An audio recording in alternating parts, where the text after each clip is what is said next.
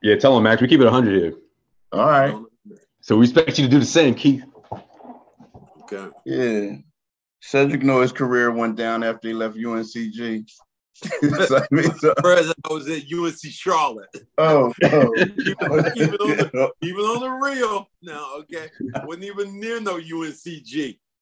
He come, see, Josue, we get a special guest from Philly, and he come over here immediately getting wrong information. Oh, I knew this is gonna tossing the black man out there like he went to another school. The big girls love that. Chicks love the last shot opportunity. Somebody give me a napkin so I can wipe my mouth.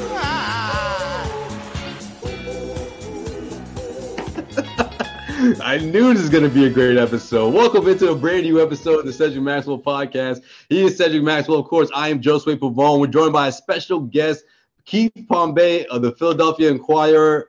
Did I say that right? I didn't say that right. Inquirer, I did say that right. Yeah. Keith, man, we've been, I don't want to say like back and forth, but because of the many times the Celtics and Sixers have faced each other in the postseason, we crossed paths many a times, plenty of conversations over the years, and I couldn't wait to get you on here to get your perspective of obviously what happened in Game 1 and then the contrast we saw in Game 2 between the Celtics and the Sixers. So I guess we can start right there. I mean, Joel Embiid, the league's MVP, coming back after 2 weeks on ice, and man, he had a encouraging performance, I guess you can call it. But at the end of the day, what everyone's going to remember is how it went down. That was a blowout victory for the Boston Celtics, topping them, in this game where it felt like everyone in Philly was trying to play their best for Embiid and his comeback and him being MVP. But my question is, do you think they jumped the gun? Do you think Doc Rivers and the 76ers should have waited to do this in Game 3 in Philly? I don't think they jumped the gun. And the reason being is because, like, from what I was hearing it's all about pain threshold, right? So you come back, you could play through that. Right. And the thing about it is, let's just say if they would have rested him and they would have lost, right?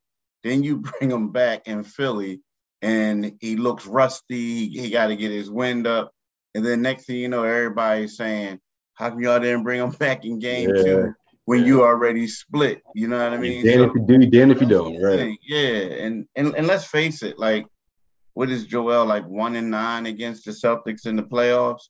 So it's kind of sort of, one of those things where you got to get him out there and you just got to get him in shape and hope that he play at a high level in a couple games, Yeah, I looked at him and I think that he played. There were spots that he was very good. What he showed was he still had the quickness. Tatum tried to drive by him one day and drive by him on one play, and he was able to block that shot immediately. Joel Embiid is an unbelievable athlete. When you look at him, I'm talking about speed, quickness, hand, all that stuff combined. But to me, when he comes back in the lineup, Tobias Harris suffers. He doesn't get his kind of touches. Ball movement stops. Harden was incredible in that game. So you have to wait for the big guy. And to me, the 76ers in that game, I don't care what you did or who they played in Game 1. They shot the damn lights out of that building. And they deserve to win because they shot so well, but you can't expect them to shoot like that every single night, when you think about playing in a big game series. Yeah, that's true. And because the thing about it is, like, when you look at it, let's take a guy, DeAnthony Melton, for instance, right? So when the Celtics were shooting 71%, he kind of kept the Sixers in the game by going 5 for 5 on threes, right? So you're saying to yourself, this is a bench guy who's hot on the road in the first game, going 5 for 5. And then the second game, you're trying to look to see if he could provide that, and he just couldn't. I mean, I think a lot of it is, people look at it and they say, two things happen. People look at it and they say, okay, the best player isn't playing. But then, like you said, Cedric, you got Tobias and them. They looking at it like, this is my opportunity to shine. The ball is moving. Everybody's stepping up. And then you look at the Celtics, and they're saying to themselves, like, look, man, they're not playing without Joel. You know, this going to be easy. And as much as people say they don't do that in the NBA, they do that a little bit, especially when you get off hot. So I think that, you know, it was like the Sixers got them on a good night, and then, you know, they made a little bit of adjustments in the second game. But in order for them to win, you know, I hate to say it, but Anthony Melton got to be closer to the guy he was the first game than he was the second one. Why? Let me ask you this: why you hate to say that? Well, I mean, I don't want to put the pressure on him, but like, it's one of the things I don't want to put the pressure on the dude, but he has to be that way. And the one thing that I did notice, I'm gonna be honest with you, I was at cover the team yesterday. I'm sitting there and I'm looking at Joel getting the award, which was odd to me because it's happening in TD Garden. Yeah, yes. Right? I'm glad you brought that up. Crazy. It was crazy because you saw, like, you see this Sixers stuff, and then you see these people walking around in green trying to say, is everything okay? And I'm like, okay, am I seeing this right? Like, is they literally trying to help these people out? Like, you know what I mean? So, but the thing that got me is Joel's the type of dude during pregame, like in the morning, he don't want to talk to no media, shoot around, right? He got that scowl on his face, and he was extremely happy to see us. He was talking like he spoke forever, and then he did like hits with ESPN with the local TV, and I was like, he ain't playing, and he played, and I was like, yo, they gonna lose. Because it just seemed like, because I don't know, but you can't. I don't think, like, when you in that mindset in a big game like this, a rivalry game where your team is taking L's, and then all of a sudden you got everybody telling you how great you are, and then you got to go into a hostile environment. It's hard to flip that switch, I would assume. Yeah. And then for his team, it's like they went from that high on, like, we beat the Celtics, to then all of a sudden the next day we celebrating this dude. And then when he comes in, it's like, if you notice, y'all, they would push the ball up, they get past half court, and then they would wait for him, and he would only go to the 3-point line. So it was like they was helping the Celtics out. Like, to me, it was a bad day for the Sixers from the start to the finish. I'm glad you pointed out the fact that they were celebrating. Well, not even celebrating, but he was doing his speech and the MVP ceremony and all that was happening at TD Garden. I mean, listen, for someone who's been covering the Celtics team all season long, when they lose the way they did in game one, they typically respond in that manner. But having that type of energy or that extra motivation going into game two, I felt like, man, look out. And I'm glad Jaylen Brown, I felt like, was so locked in that he was barely speaking to his teammates before the game. He went right at them, especially on offense, and then guarding defensively. And I'm like, man, maybe these guys took that kind of stuff personally, when I feel like that's something that we may have seen. And Max, you could probably agree with me on this one. Something you probably see in the generations right before these guys, right? Like Pierce and Garnett. And those are the kind of guys I feel like that would be like, how dare they do this in this building? Though it wasn't mentioned, I feel like it did plant another seed, though, of motivation for these guys. I think if you're looking for that as motivation, then you're in the wrong place. This is the big boys. This is the way the world is now. Is the communication is instant, and they can make places. You can be in Hawaii and they can make it look like you someplace in the ghetto. But what they did is like, look, this is, to me, the best thing for me would have been to see the NBA actually just wait for a day and then give Joel Embiid the award once he came back. You know what the schedule is. Yeah. It's only going to be one day, essentially. You can say Joel Embiid after the game MVP, but it can sometimes create a fire.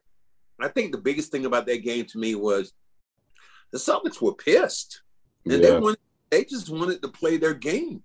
They felt like it was a game they should have won because offensively, you score that many points, you think you're going to win a game. And then you look at the 76ers, they barely could scratch anything in that game.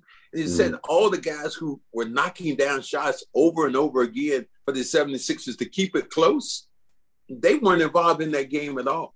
But I've been 121 to 87 was the final score in game 2. Man. One guy who impressed me though has been Reed. Their young center. He's impressed me with some of the been able to do, and maybe because he battles Joel Embiid so much in practice, some of those little moves and some little antics, have paid off for him. I remember he was under the basket, gave behind the back pass on the floor. So the Sixers had some things going, but at the end of the day, I believe that the Celtics are the better team. 76ers have the best player in Joel Embiid, but I think overall, you think about Brogdon and White, and you put all that combinations together. I don't know if the 76ers can match that. Yeah, I would agree. I mean, and this coming from a guy, like all jokes aside, I always talk about the Philly-Boston thing. I grew up in Philly. But when you look at the Celtics, when you look at the Sixers, the Celtics are the worst possible matchup. Like, I feel like, they are, because you look at it and you look at how the Celtics has played Embiid in the past. It's kind of sort of like, okay, big fella, you want to score? Go ahead, you're going to score. We're going to shut everybody else down. But now it's kind of like on the defensive end. You look at the Harden and the Maxey backcourt. They're not really good defenders. And when you look at the 76ers, they got a good defense, but their kryptonite is wings who can create their own shot, right? Mm-hmm. And also bigs who can come out and hit shots, right? So, and then also we look at it, and Harden and Maxey are not top defenders. So then if you bring in a Malcolm Brogdon, you go with a crazy lineup or whatever, then you bring in Malcolm Brogdon, then they really in trouble. And that's when he always gets off on them. He can get whatever shot he wants. They just don't have enough to guard these guys. Let's face it. So you look at Tobias Harris, who became an improved defender, but now you're saying to Tobias, you got to guard Jason Tatum. And we're in the years in the past, you're not putting him on him. You're not going to do that. But now you need him on him because those other dudes they got are too small or not as athletic, or they're either too small or too thin to guard him. So I think that's why I say, the Celtics are the Sixers like kryptonite, so to speak. And with Joel Embiid and you got Harden, I think they can beat a lot of other teams in the playoffs. It's just that in the 7-game series, I think this Boston just got too much for them. Yeah. How do they tap into that offense from game 1? Like, how do you do that with Embiid in the mix? Is that possible? The thing is, you're talking about, you can, as far as, it's just that Harden, I think in that instance, that's when Harden has to be that guy. And what I mean by that is he got to be the floor general. He got to get out there and distribute the rock, get everything involved. And Embiid has to know that I can't be this guy who's just going to take over. And like you said, Cedric, let's face it, Tobias and them, they all say the right things after the game, but they're sitting here looking like, yo, how come I only got 5 shots?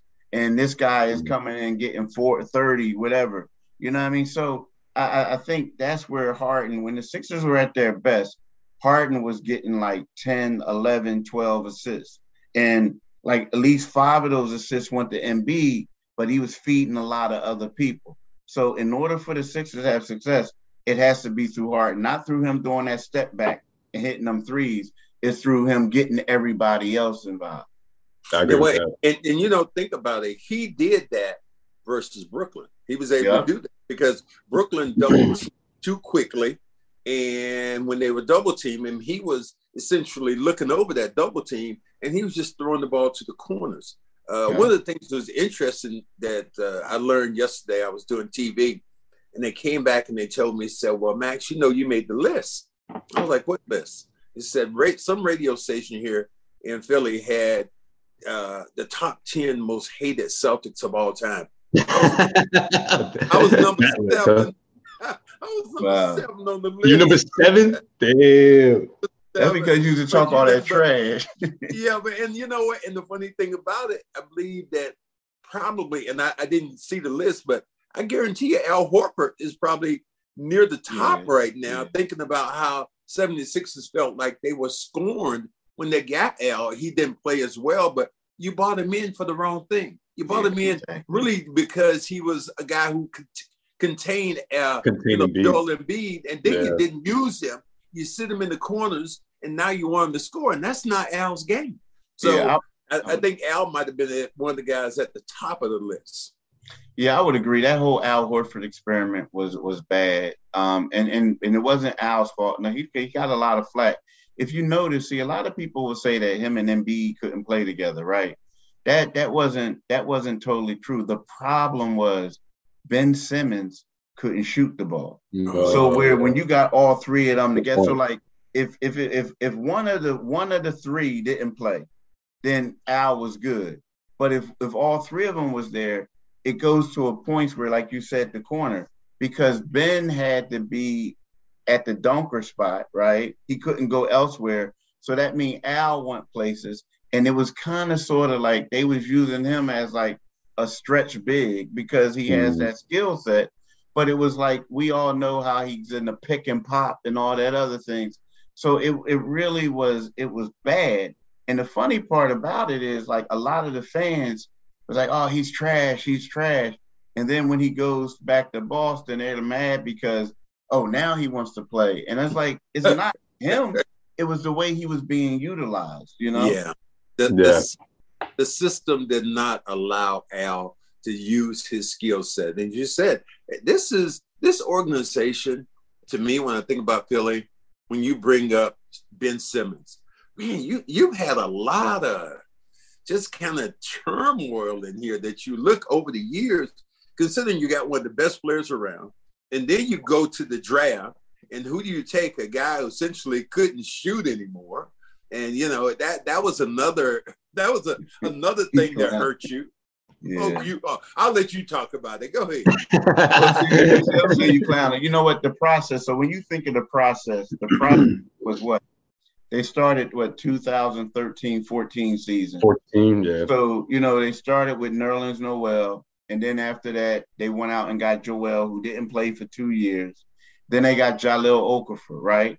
So Jahlil Okafor is not even in the league. You forgot about that dude, Max, yeah. Right? You're not even in the league. So then you got Ben Simmons, right? And then it was Markelle Fultz. Cool. And you look at they had so many lottery picks. And Embiid is the only one left on the team. Now, they did draft the guy Furkan Korkmaz and Ben Simmons draft, right? But of all those people that they drafted, first-round picks, like, is only Joel and this guy Furkan. And Furkan was a guy who asked to be traded, and they couldn't trade him, right? So, seriously, he asked to be traded, and they couldn't trade him. So you look at the process and you say to yourself, was that a success? And then the thing is, we look at this. So you look at the Celtics were bad too at that time. Like when they first started, like the Sixers had a better record than the Celtics that first year. But then all of a sudden they made the right moves. And next thing you know, you had Isaiah Thomas, you had Al that came in there. They were still playing for Eastern Conference Finals. They couldn't beat Cleveland. But then all of a sudden they go through another rebuild, and now you look at what they have now. So it was a tough time for Philadelphia, man, because they kept going after guys. And the funny part is the one dude who's here is the one who missed his first 2 years, and people thought he wasn't going to play a game. Wow. And he missed a big chunk of that third year too, right? Yeah. He only played 33 games. Yeah, you do say that, but man, how big was the Simmons fiasco? Was that even bigger? Was that even more of a soap opera? Yeah, that was kind of bad. I know he's talking trash. It was, you know what? He's like, how bad was that? Tell me, Keith. But see, the one thing worse than the Simmons thing, I think, to the people in Philly was trading with Boston for Markelle Fultz. Yeah, I feel like Sixers fans either forgot or they just kind of let it slide. Like that was crazy. Yeah, I mean, and then you think, and I feel bad for Brian Colangelo because, we talk about the Bargnani trade. I mean, he drafted Bargnani in Toronto, first overall. He drafted Ben Simmons first overall. He drafted Markelle Fultz first overall, and then gave Danny Ainge all those draft picks, right? So, you know what I mean? That's crazy. And then he got caught with the burner account. So it was bad for him. It was bad. Well, let's put things in perspective though. Everybody says that the Celtics did whatever they wanted, but the Celtics were the one with the first pick in the draft. But they could have taken Tatum anyway if they wanted to, but they were so sure that Philly wanted him that they were able to give up a pick, and then they got the guy they wanted to later on with the third pick. They kind of flip-flop.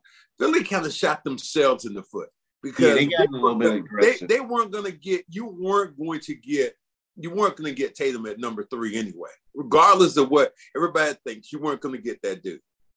No, the dude didn't want to work out for him, remember? He didn't want to work out for him in the pre-draft. So Tatum, that's the one thing I like from what they were saying is, I don't know how true this part was, but he didn't want to play with Ben Simmons, I guess. I don't know. But I know, like, he didn't want to work out for him. The whole thing was, when you look back at it, Markelle Fultz was supposed to be that guy, though. He was supposed to be the combo guard that everybody liked. Now, the problem is, and you know more than I do, probably you heard this, he worked out for Boston, and they didn't see it. Like, the owner was like, yo, what's going on? Like, this ain't working out, right? Like, I don't like this, right? Yeah. So, then what happened is he comes to the Sixers, and I'll be there. Like, I'll be honest with you. They had, and I shouldn't be telling Cedric this, but I'm an objective reporter. But they had, man, keep the Philly ties to the side. There you go. They had De'Aaron Fox, right? So De'Aaron Fox came in and worked out the same day that Markelle came to Philly. Now, it took Markelle forever to get there, and you later found out the reason why it took so long is because he wasn't going to work out for the Sixers unless the trade became official, like behind closed doors. So Danny was duping them, right? They was trying to do all this. So because he was ecstatic about Boston. He said he could see himself there. He did the whole thing, the whole speech with the he said that, but he wanted to go to Philly. I mean, the thing about Boston, because IT was there at the time, he thought he was going to be there, this and that. Yeah. Like, he wanted to go somewhere where he thought he was going to be the man, but it didn't happen that way in Philly either. But the deal is, and plus Philly is closer to where he lives at in the DC area, his family. So, but the thing was, De'Aaron Fox was doing this workout, and they said Fox couldn't shoot, right? That's what they told us. And Fox did the workout, and then all of a sudden Markelle came in and did it. Mm-hmm. And Markelle was so bad missing shots and the media was in there videotaping it and putting it on Twitter, that Brian Colangelo looked over and just ended the workout. That's how bad it was. And when we walked out, we was like, yo, the other dude is better. And the other dude is better. Like, you knew right then and there. And then Cedric, look, I'm gonna make you happy. I'm gonna make you happy on this one. So they draft them first overall, right? And they had the press conference.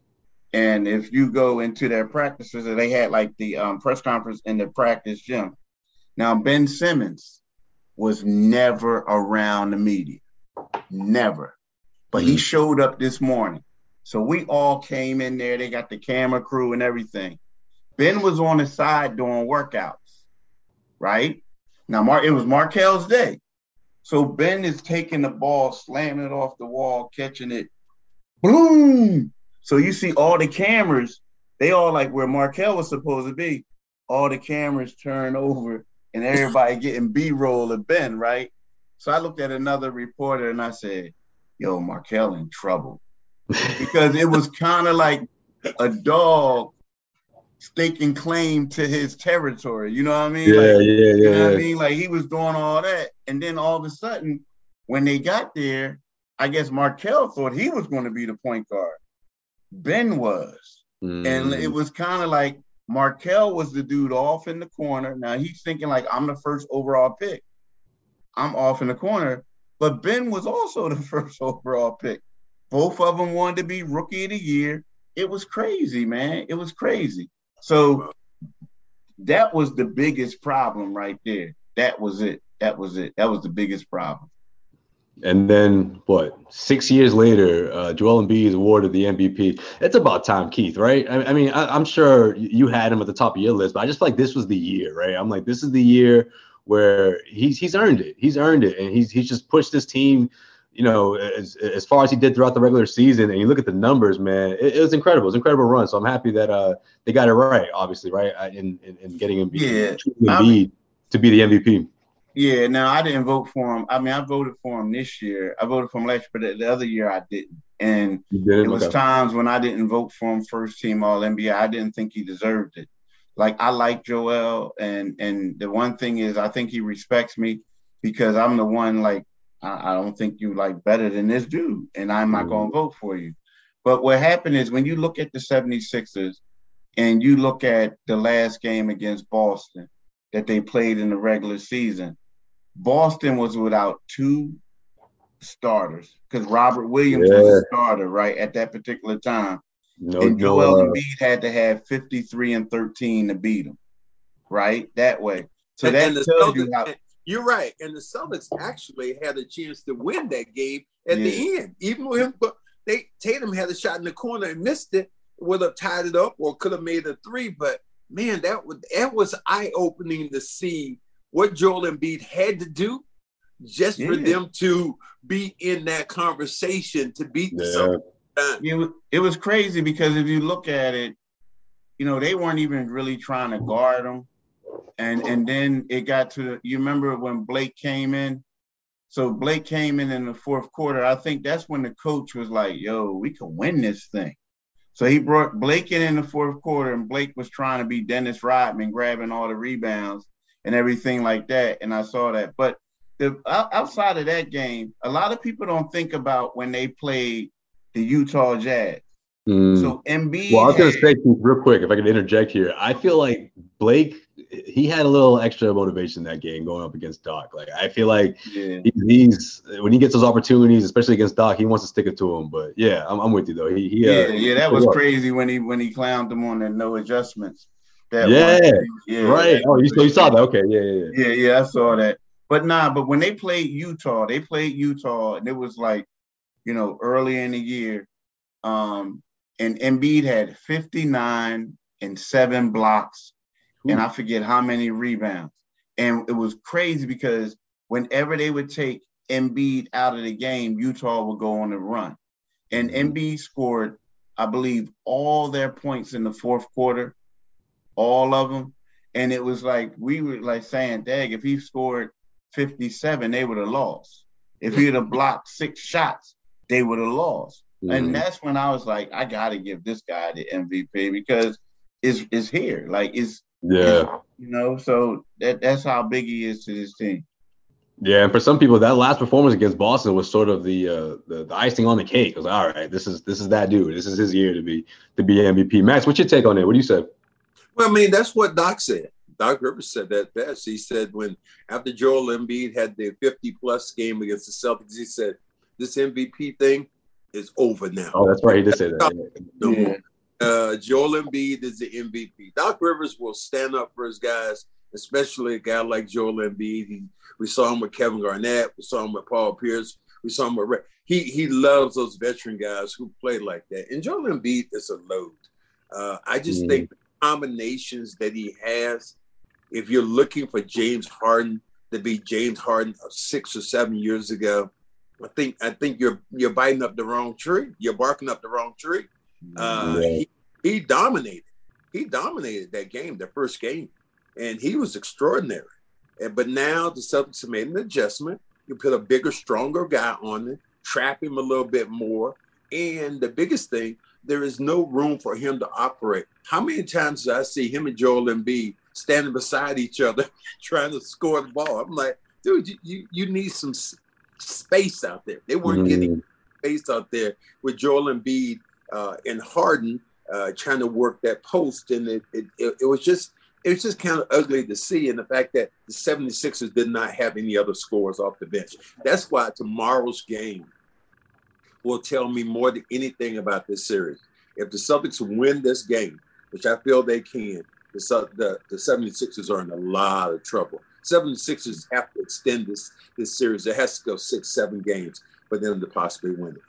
I will agree with that. I kept saying, Game 3 is going to tell us a lot about the Sixers, and from the standpoint of, you look at it, it's you get them when you. I feel like when you lose by 34 points, that plane ride home is like the longest plane ride. You can't sleep at night. You can't wait to get back in the gym. You can't do all that other stuff. And when you win by 34 points, especially to a team like, let's say, Joel Embiid is 1-9 against Boston in the playoffs, you tend to think like, yo, this is going to be easy a little bit. And then you factor in like they're going to be in Philadelphia, where I tell you they hate the Celtics. They hate everything about Boston, the city. Like when they see black people, like y'all got black people, like that's how bad it is. I can't stand that question, yo. I can't fucking stand it. I'm just telling you, man. Like, no, you're right though. You're spot on. We can talk about, but I'm telling you, dude. You're spot on. We were like, you don't like anything about Boston, anything. Well, Max had a rant. Well, Max, I'll let you tell the story. What happened when you checked into the hotel? Yeah. He said, but so here's my thing, and you know this, man. So if and then the energy, the people, I'm telling you, man. I think the people, and I don't know, but I think because Boston used to win those games, a lot of those big games. So it's like the hate is more so, I think, on the Philly side, a little more so. Yeah, so you got all that going on. You're going to get this guy the trophy before the game. So everybody's going to be on 10. And if they lose, they could be in trouble because they got everything on them, everything on their side. And if they lose, they could be in trouble. Well, let me say this, since you were talking about Philadelphia and Boston. It had to be, and this is in my broadcasting career, and I would say maybe 10 or 11 years ago, was watching a parade in Philly, and they had some people in blackface. It was the Mummers. That was longer than 10 to 15. That was a long time ago. What? Yeah, when the hell is this, man? Yeah, it wasn't 11 years ago. I must have missed the news that day. Talking about the Mummers parade. The Mummers parade. Yeah. That's the last time I remember seeing. I was like, I officially saw some white people in blackface. I was like, look at Max trying to be like Philly's more racist than Boston. Yeah, nah. All I know is we saw the story where they hit the dude with the pole. See, the thing about man, now we're going way back. Yeah, we're going way back. But so black pole, we know that guy. I tell you, I mean, like, dude, I'm telling you, I remember Michael Carter Williams. So I can't, Michael Carter Williams from Boston area. So I met his pop. I was like, yo, man, you cool. He like, why wouldn't I be? Like, dude, he's from Boston. Like, you know what I mean? Wow. I'm telling you, man. There was Noel. Noel's he's from Everett, right down the street. Yeah, but you hated people from Boston. Like, and then it got to a point, real rap, man. Like, I'm on the beat, and I'm like, I'm calling my buddies. I'm like, yo, man, I met some people from Boston. They cool. Like, you would like them. You would like them. I mean, it was crazy. Like, you hated Larry Bird. You hated Parrish. You hated Cornbread. You hated all of them. Everybody. K.C. Jones was a sellout. I mean, you hated everybody. Like, you did. You just know what? I wonder what side of the fence I would have been on growing up during those times. Let me ask you a question here, because it's always bothered me. That's the same thing the Lakers did with the Celtics during the 80s. They were saying that it was like a black team playing against a white team. Yeah. We had a bunch of black players.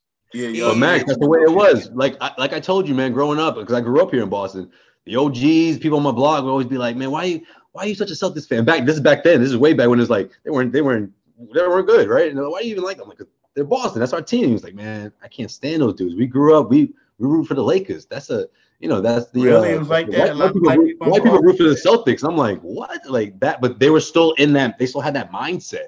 Even 10 years removed from the 80s. I'm like, come on, man. But that was back then. Like, but let me tell you when I knew that, and this is when I've told this story many times before. I knew that Larry Bird was a crossover. It was the day that I was in a black barbershop. And you know the pictures they have in there. They have Jesus first, his last meal. They have Martin Luther King. Ali. And there was a damn picture of Larry Bird. I was like, in a black barbershop. I was like, what the hell is this? So that's when I knew that Larry Bird had crossed over. And it still was, it's still, I don't, we can say it. People don't want to say it. And it's not a night, maybe not politically correct, but Black people did not want the Boston Celtics to beat the Los Angeles Lakers because they felt like the Lakers were a Black team, and it was a affront to the people of color that this team that was white, but we had all these Black players on it, was able to beat the Lakers. Right. Yeah, I would agree because that's what it was. It was kind of like, first of all, you see the city of Boston, but it was kind of like you're right. They did have a lot of Black role players, and some, some Hall of Famers too. Now, like, let's keep it real. But when you thought of the Celtics, like in the '80s, the three people that came to mind was Bird, McHale, and Danny, right? So everybody looked at them and said, we can't lose to them because you look at Bird, and he didn't look real athletic. McHale had why would you say that though? Why would he didn't look athletic? No, he didn't talk about that. I'm not talking about that. I'm talking about why would you say the people you thought of? Because you know why, Max? Can I say it? I'm just saying. Hold on, Josue. Larry Bird was cold, man. That's why I thought of that. Larry Bird was cold-blooded, but you had Robert Parrish was a Hall of Famer. Of course. Dennis Johnson was a Hall of Famer. Yeah, I was a Finals MVP. So the guys that you talk about, but I'm saying the people that people didn't like. So that's what I'm talking about. Because those were the ones that had that lasting effect. They the ones. They the ones that people didn't like. And you know what it was? It was the one. And you know what? Like, if we really want to be real about it, keep it real. Really, like, it wasn't. See, what it was is it was like, it's kind of like, name a white guard in the NBA who's gritty. Just name one. Like, okay, I'm gonna give you one. T.J. McConnell, who used to play for the Sixers in Indiana. So where it is, and I like T.J. I covered him in high school, college, and the pros. Right. It's kind of crazy how it worked out, but I did, right, on different levels. So, but the thing is, what you get is, I think you get some, if we're going to be real, you get some Black people who they go to the game and they look over and they sitting cool. And then all of a sudden they look over and they see a white guy like, go ahead, Larry Bird. Go ahead, TJ. And they like, man, we don't Max. Right now, that's what it is. It's Pritchard. Yeah, right now, it's Pritchard. That's what it is. It's kind of like, okay, now you didn't cheer for Marcus Smart, but you're going to cheer for Pritchard. Right. And Keith, guess what? And you can go in the store and you'll find a Pritchard jersey. Like, that's because they know that. Right. Ahmed, slice that around. Well, see, the good thing is we can put that big screen up and then, the audio's in the back. Okay. Apparently, we're not going to get him back. Hold on. Let me text him now. Okay.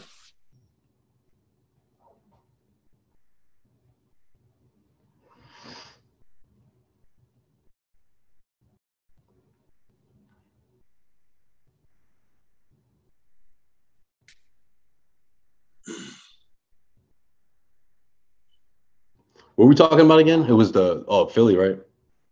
Oh, Philly. Fans. White fans, I guess.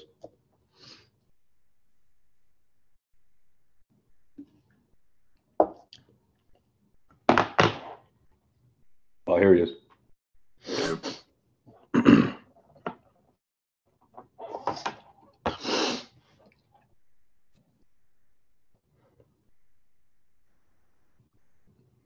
Yo, I thought Cedric banged on me. Yo, for some reason your audio just cut out, and I was like, "Shit, he's saying some fire right now. We can't hear it though." Yeah. But like when you talk about it, it's kind of like I just felt like it was the fact that you got the people who like rooted for, like the black people saw them rooting for the white guys, but they weren't rooting for the black guys. And then all of a sudden it became that bravado, like, hey, we're going to beat you on the court. Like one of those type things. But when you look at it, like, let's be real, you had the black coach, one of the, not the first black coach, but he was one of the best coaches in the NBA, in K.C. Jones, right? A great coach. You said Dennis Johnson from Compton. Like, we ain't talking about, he wasn't from like Hollywood. He wasn't from Beverly Hills. He was from Compton. You know what I'm saying? So you did have that, but it was like people felt like the ones who were celebrated were Larry Bird, Danny Ainge, Kevin McHale. And then when Bill Walton joined the team, you know what I mean? That's what they felt like. They were the ones celebrated, you know, because even like, was it Gerald Henderson? Like, he played for y'all. I mean, man played with a neck brace one guy. Like, whoa, right? I mean, he did. He played with a neck brace. You're like, yo, what's going on? They don't do that nowadays. Yo, how did they get away with that back then? That was wild.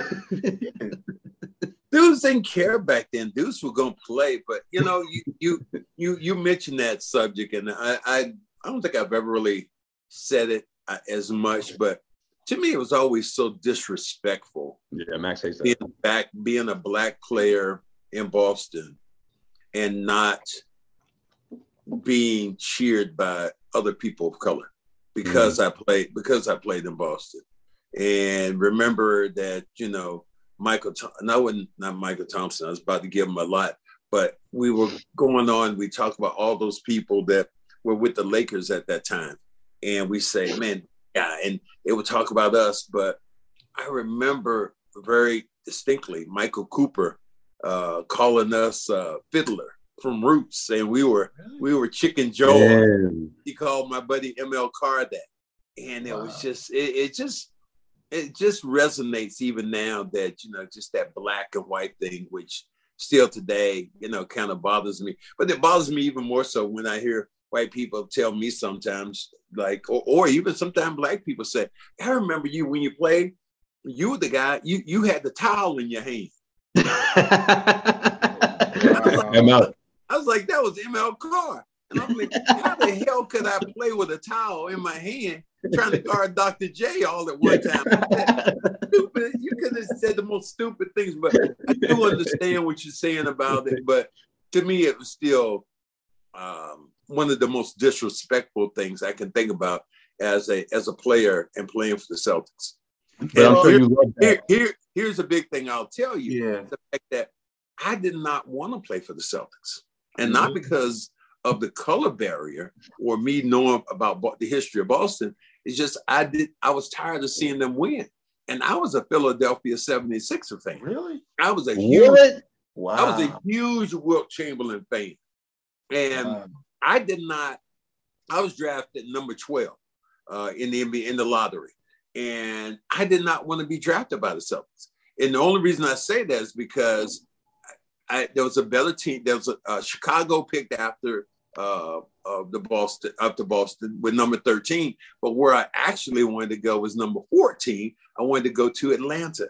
And I was like, let me go. And I was from Charlotte. So it wasn't any offense to that, but I was just used to being around people of color. And when I came to Boston the first time, it's almost exactly like you said. They put me up at a place called the Parker House, which was right downtown. Mm-hmm. And then I was like, well, I got to go someplace where I can run so I can stay in shape. And I went down. The guy said, well, there's a park right down the street. And I'm like, oh, shit, there's a park. You know, I'm see people of color in the park. Yeah. I went to the Boston Commons, and I didn't see a damn black person in there. I was like, oh, hell no. This is impossible to believe. So, yeah, there were some things that even now I still look at and just kind of laugh when it comes to that. But you know what? It's funny that you say that because, like, you know, I see you from afar. Like, I remember when I used to first get on the league, and I was like, dang, man, he cool. Like, everybody go up to you, you know what I mean? You got a little swag. What you thought he was rude or something because he's from Boston? You thought Boston changed him? No, it's like you see people like, I mean, you know what? It's because you grow up and you like, I mean, you just ignorant. People just ignorant. Like you look at it and you don't get to know people and like you know what? Let's keep it real. Like he said something about the black face on the Mummers. You know, like Philly has some issues too now. Like Philly has some issues, and the cities are more similar than people want to admit. Really than people want to admit, right? So, but the thing about Boston, like let's think about this. So, John Thompson, you know, everybody grew up. Like I grew up, and I was a Georgetown Hoyer fan. I thought Georgetown was an HBCU until I realized that, you know what I mean? Like, as a kid, I'm like, oh, they got all black people. Like, everybody black on the team. And they like this and that. And then, like, when you look at it and you say, I mean, you know what? Yo, man, Georgetown was Black America Squad. Yes. Black America Squad. Yeah, and then you realize, well, dang, I can't get in there. Like, you know, I can't get in there. And then you look at it. So the coach, power to the people, this big, strong black man with his towel who didn't take anything from anybody was a Boston Celtic. Yeah. You know what I'm saying? So, like, that's what I'm trying to say. Cool. You look at some of these other coaches, Boston Celtics, who all spoke out.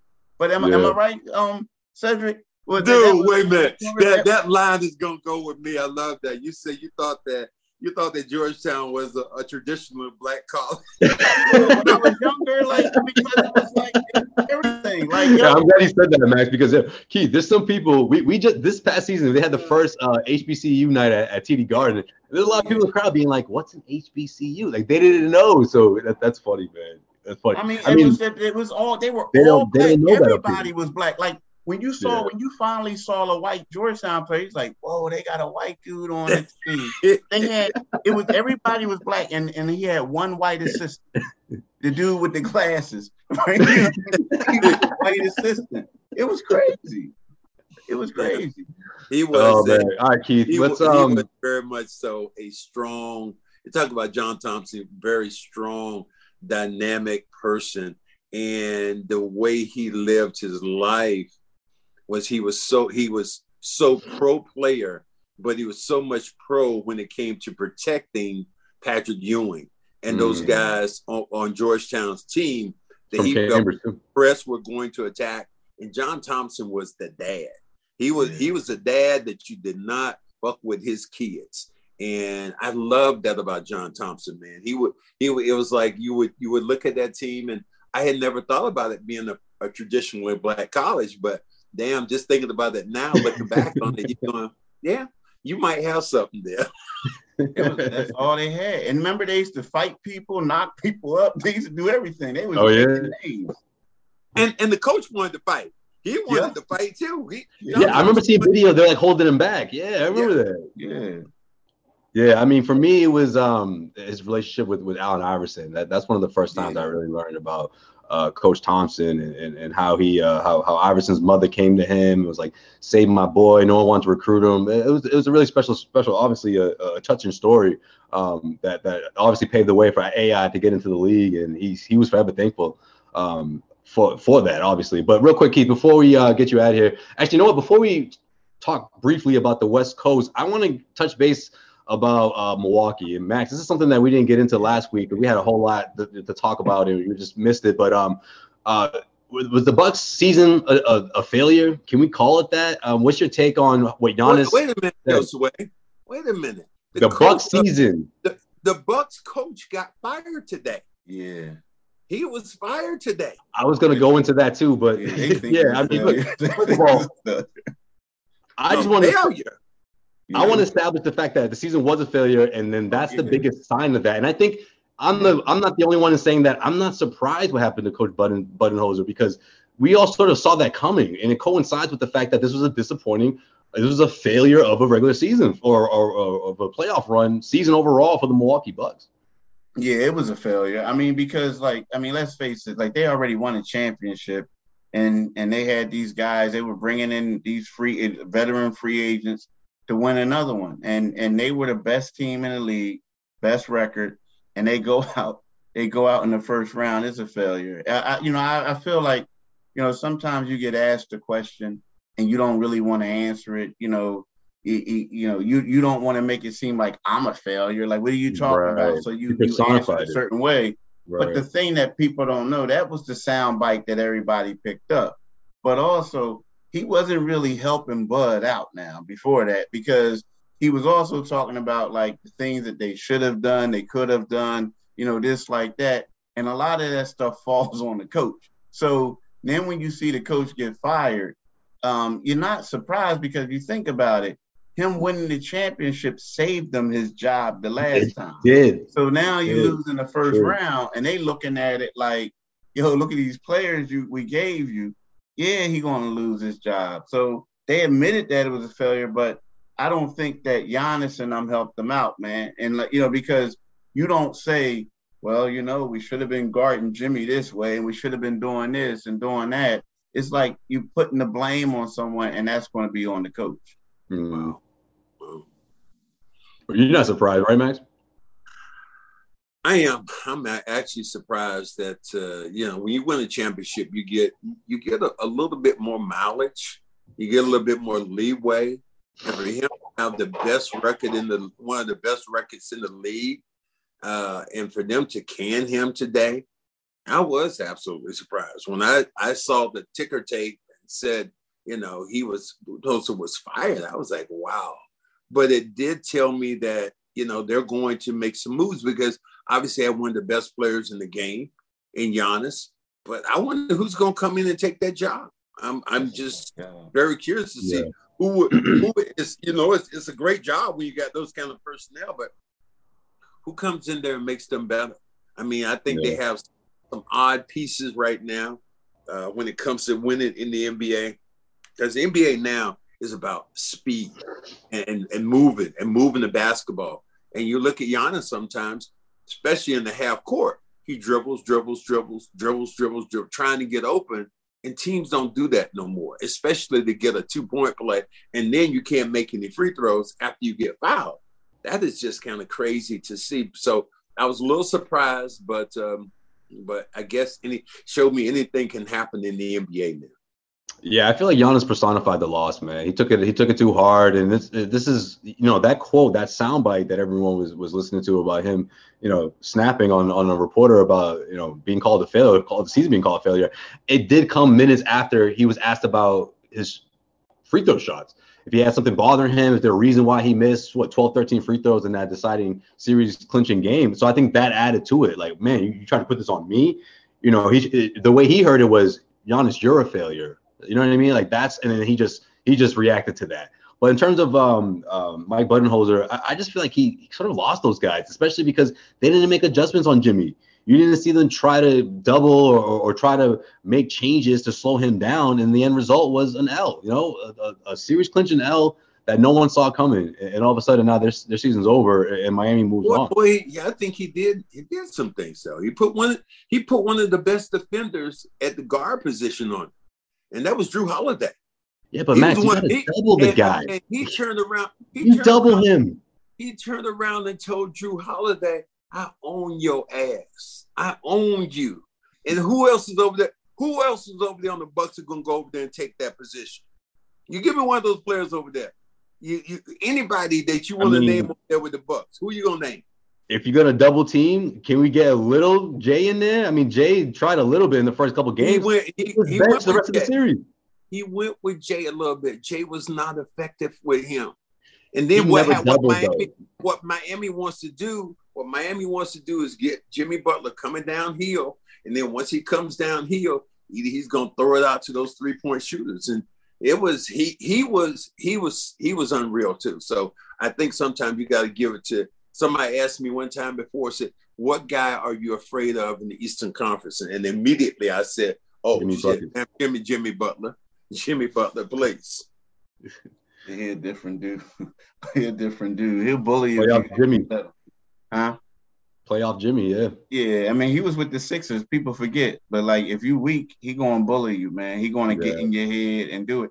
The one thing that stood out to me, too, was how Miami, that game, what's the guy, the guy who about to retire? Kevin Love? Nah. Haslam. Yeah, Haslam. You remember because Bobby Portis is a mean dude. Like nobody messes with Bobby Portis. Yeah. Halfman got up in his face, and like to That's me, right. that was like we setting the tempo. Like, because we're gonna go after you, and that's the head of the snake when it come down to toughness on that team. And then Jimmy was barking at everybody, and it was like they was kind of shook.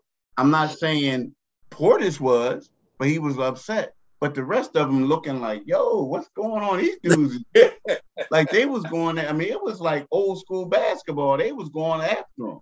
Yeah, they had them shook, in my opinion. That's not the coach. That's the players. That's not the coach. That is the players. Well, dude, we want to thank you for coming on with us, man. A pleasure. Hold on, real quick though, Max. Real quick, Keith. Prediction out west. Who's winning, Lakers or Warriors? Man, this thing is going to be. This might go the distance. And since believe it, in the beginning, I said I felt like the Warriors were going to come out the West, even though they're the 6th seed. I'm still sticking with them. Man, neither one of them teams can beat Denver. We can look at it all we want to. None of those teams have enough weapons right now to beat Denver. Denver showed me that when they played against Phoenix, that Phoenix has all these great scores, but you could watch Denver. They kept bringing them in every time another guy would come who was a scorer, who was a defender, and then Jokic. Jokic is just a generational player that we've never seen before. We've seen a lot of different guys, but I don't know if we've seen anybody his size with his skill set. He's slow as Christmas, but he's not bad. But he's gonna dink you. He's not gonna power you and run, but he's gonna go with all this trickery. And he's smart, and he passes the hell out of the ball. I don't know who is going to compete with him at the end of the day. They've been talking all this stuff about what Anthony Davis has done. Anthony Davis against Joker, I don't think that's going to be a good matchup. I just think they got a choke in them. I don't know. I just don't believe. Some teams you got championship DNA, and other teams you got regular season DNA, and good matchups. Again, they're the best team in the West, but I just don't know, man. I just don't. I don't know if they. You don't trust them. Go ahead and say. I don't trust them either. Man. I just don't trust them. And I was about them for a little bit, and then the way they ended the regular season, I was like, here we go again. You know what I mean? Like, it was just, Yeah, I just have a hard time with some of these teams, man. I just have a hard time with them. Yeah, for sure. Yeah. Keith, we appreciate you checking in with us, man. The Cedric Maxwell podcast is Keith Pombay. Follow him on Twitter at Pombay on Sixers. Writes for the Philadelphia Inquirer. And, man, one of my favorite guys to talk basketball with, man. I appreciate you stopping by, Keith. Hey, I appreciate you guys having me on the podcast. I really had a good time. And then make sure, I'll see you over the next couple of days. Don't be talking all that shit to me when you see me, all right? I will. Yeah, because he keeps with 100, man. That's why. I hate your ass, cornbread. I hate you. All right, I realized a lot of y'all was movers and shakers. You know what I mean? We was just looking at y'all in that uniform as the enemy, but then you look at it and like a lot of y'all, even like Paul Silas back in the day, one of the nicest guys you would ever meet was a Boston Celtic too. So it is what it is. Yeah. Appreciate all right, you. All right, y'all. Peace.